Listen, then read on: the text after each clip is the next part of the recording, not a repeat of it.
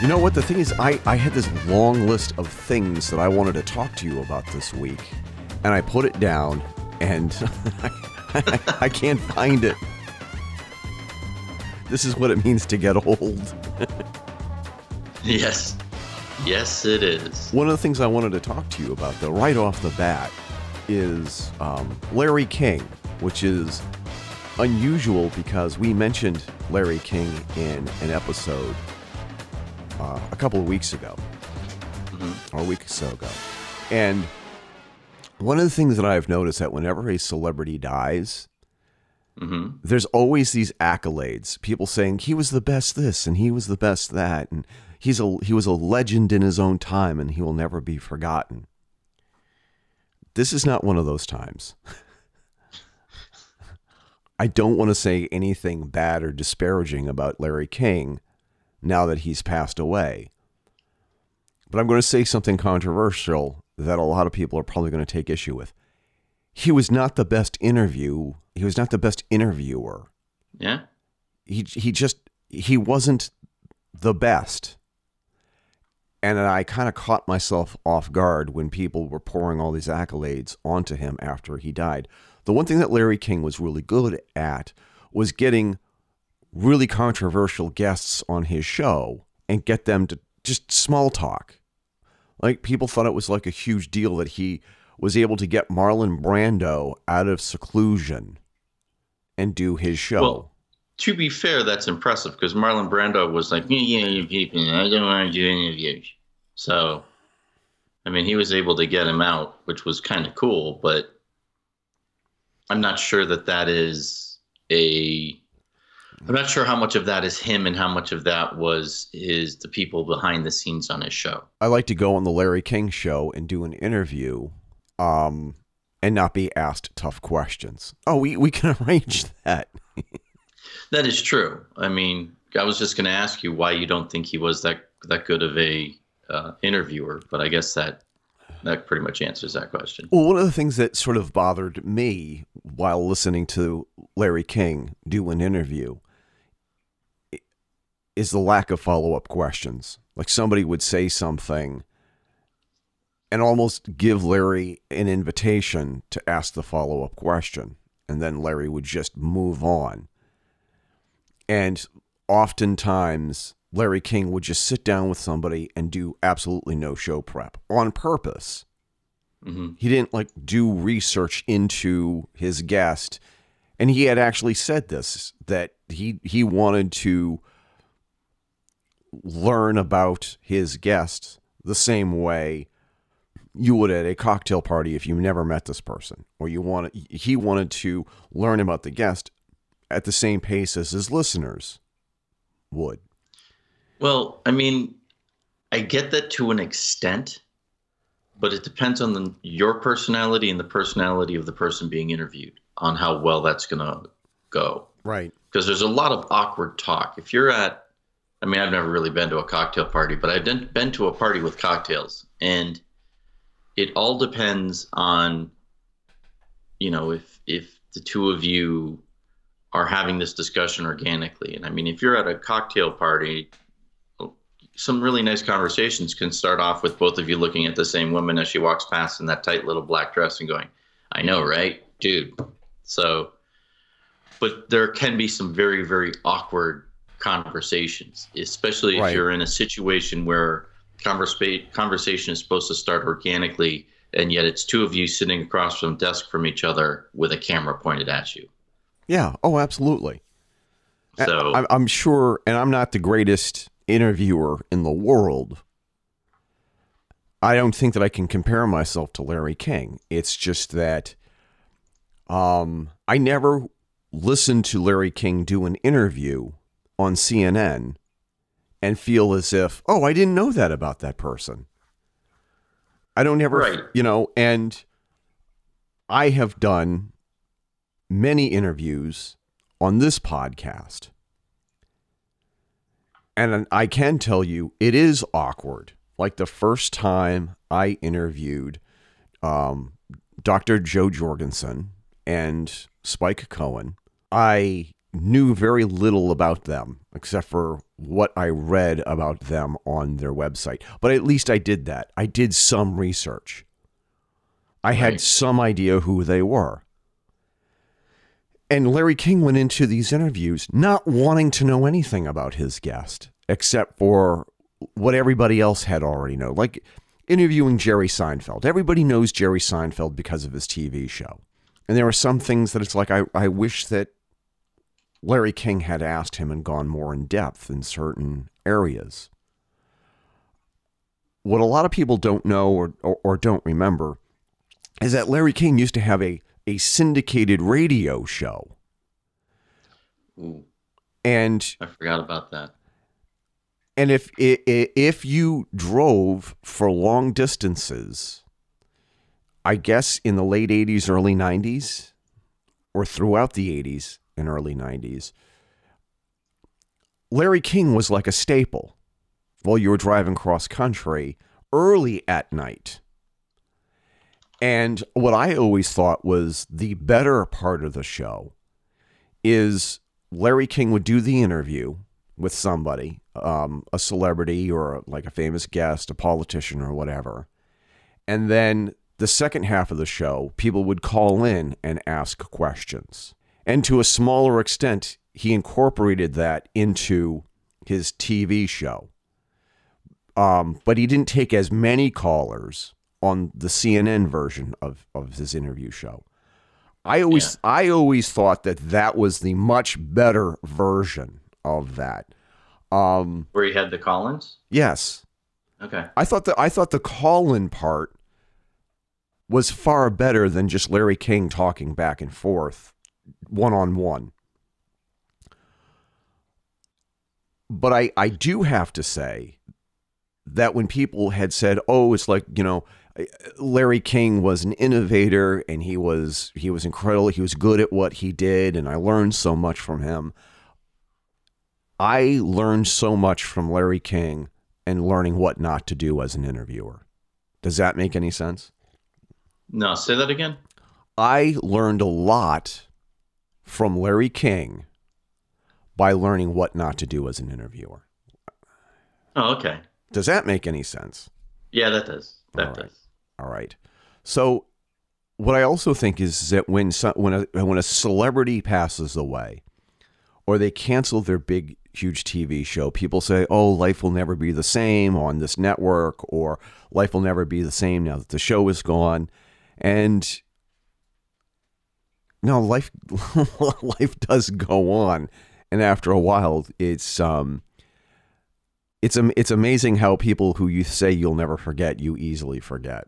And maybe maybe that might sound a little mean-spirited just a tad callous. You think so? Yeah, just a tad. But honestly, the truth is often kind of callous. So I get what you're saying. I mean, there are certain people like Robin Williams, for example. Yes. Anyone who has seen Disney's Aladdin is going to, in some part of their heart, mourn the loss of Robin Williams every time they see it. Yeah. Right. But then, honestly, when Marlon Brando passed away, I was like, oh my God, Marlon Brando's dead. I haven't given him another thought since then, to be honest with you. Yeah. And I may sound like an asshole, but that's because I am. So, like, I will go back and I will listen to Harlan Ellison's audiobooks. And the best Harlan Ellison audiobooks is the one that Harlan Ellison reads. Or I will do a binge watching session with Harlan Ellison's Watching, where he did this commentary segment on Sci-Fi Buzz on the Sci-Fi Channel. And Harlan Ellison was the best and only part of that TV show. Harlan Ellison is somebody who, like, I will stop and I will think and miss that person. I miss Harlan Ellison. Jay Severin is another fine example.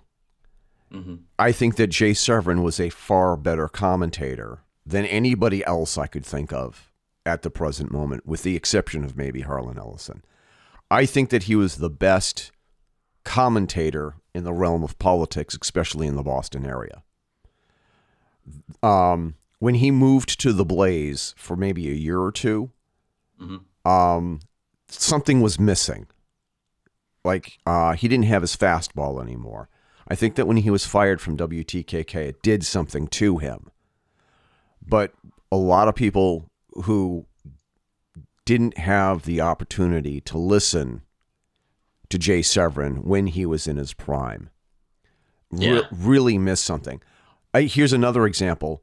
I will continue to download episodes of his podcast that he did the year before he passed away. There was something about him that he could make you look at another side of an issue and empathize. Yeah, he also, and I know you and I have talked about this before on the show, but he also had a way of making you feel important whenever you called. If it was your first time calling, your 17th time calling, he made you feel like, your opinion really matters to him. You're just not just some schmuck calling in. You know what I mean? Yeah. I don't think it was. I don't think it was an act. I honestly don't. I honestly think that he genuinely cared about his listeners. Yeah. I genuinely think that he cared about his callers. I don't think I didn't get that warm fuzzy from Larry King to an extent. I don't really sort of felt as if I don't feel as if Larry King cared as much about the callers as Jay Severin did. And that's why it hurt when I heard that he had passed away recently. Another perfect example of a great radio personality who knew how to do interviews was Art Bell. Yes. Because Art Bell knew how to ask follow-up questions. And he wasn't afraid to feel uncomfortable. Well, Art Bell was Coast to Coast AM was a very foundational part of my growing up because Art Bell, you say he wasn't afraid to. I think he almost reveled in that uncomfortableness that, I'm talking to somebody, and unlike George Norrie, who came after him, who during an interview, you think he believes everything that his interviewee is saying. Right. Art Bell he came across more as, okay, tell me why I should believe it. At least that's the impression I had. Right. He was more of you've got to give me a reason to buy this crap you're selling kind of a thing. Whereas George Norrie comes across more as, oh, I'm on the same page with you, dude, right from the get-go. Right. And both are entertaining, I guess, in a way, but that sort of feeling of, I don't have to believe it, but there's some freaky shit out there that people believe is what I loved about Art Bell when he was hosting Coast to Coast. Yeah. That was to me, especially considering some of the paranormal experiences I had as a child and growing up, and then as an adult, that possibility that you might talk to someone who might get it or believe what you're saying actually help you and I start talking about the shit. For me anyway. Exactly. So yeah, Art Bell and Jay Severin in very, very different ways had an impact on me. He certainly did. Yeah. He absolutely certainly did. And didn't you meet him, Art Bell? No. Now my dad, and maybe this is going to be a topic for later on. My dad had somebody call me up on my birthday who sounded just like Art Bell and said he was Art Bell. Oh, okay. And it was just like, it was kind of like weird. Now, wait, is this a friend of Dad's who's playing a prank on me, or is this really Art Bell? And with your dad, let's be honest, could be either. Yeah. So with everything said, I'm sure that there are some people who are going to miss Larry King. Obviously his family. Well, yeah, his family and friends are. Also, there were people who just watched his show. It became a regular part of their evening routine. Yes. And I hope that Dennis Miller takes over his channel or his show that Larry King had on, I think on some other network. Now that he's passed on, because actually, I'll be honest with you, I think that Dennis Miller is a far better interviewer than Larry King, and not enough people realize that Dennis Miller had a podcast where he had these incredible interviews. Well, Dennis Miller also was a comedian initially, and I think what's his name, Craig Ferguson. Yes. Comedians tend to make really good interviewers because comedy in its purest form needs to push the boundaries of what is socially acceptable to talk about, and is able to talk about things that are normally uncomfortable in a more comfortable arena, because you're making, I don't want to say making fun of it, but you're approaching it from a humorous aspect. And because of that, you can actually make people more at ease, because you're not someone who's afraid to talk about the uncomfortable things, right? It's like, for example, Craig Ferguson on his show late at night, at the end of every interview, he gives people a choice of 3 things to do, right? And one of them is uncomfortable silence, where they literally just sit there for 30 seconds and aren't allowed to talk, and they can't really look at each other, so they just sit there uncomfortably for 30 seconds. Yeah. Which I think is a genius way to end an interview, right? But Dennis Miller, he's smart as a whip. He is funny. He has a way of putting people at ease. So yeah, I definitely agree. Dennis he's brilliant at interviewing people. Yeah. And speaking of interviewing people, there is a publicist somewhere out there who is probably listening to this, who has approached us about interviewing a couple of, not big name politicians, but mid-ranged politicians. There's one person in particular who we are going to interview, or I am going to interview next week. And I'm shocked and surprised that this person actually said, I would like to be on the Fedora Chronicles radio show because of the interview Eric did with Spike Cohen. That to me is very humbling. Yeah. And it's one of those things whereas I have to acknowledge the listeners who have made me a better interviewer with their suggestions. And also a lot of my critics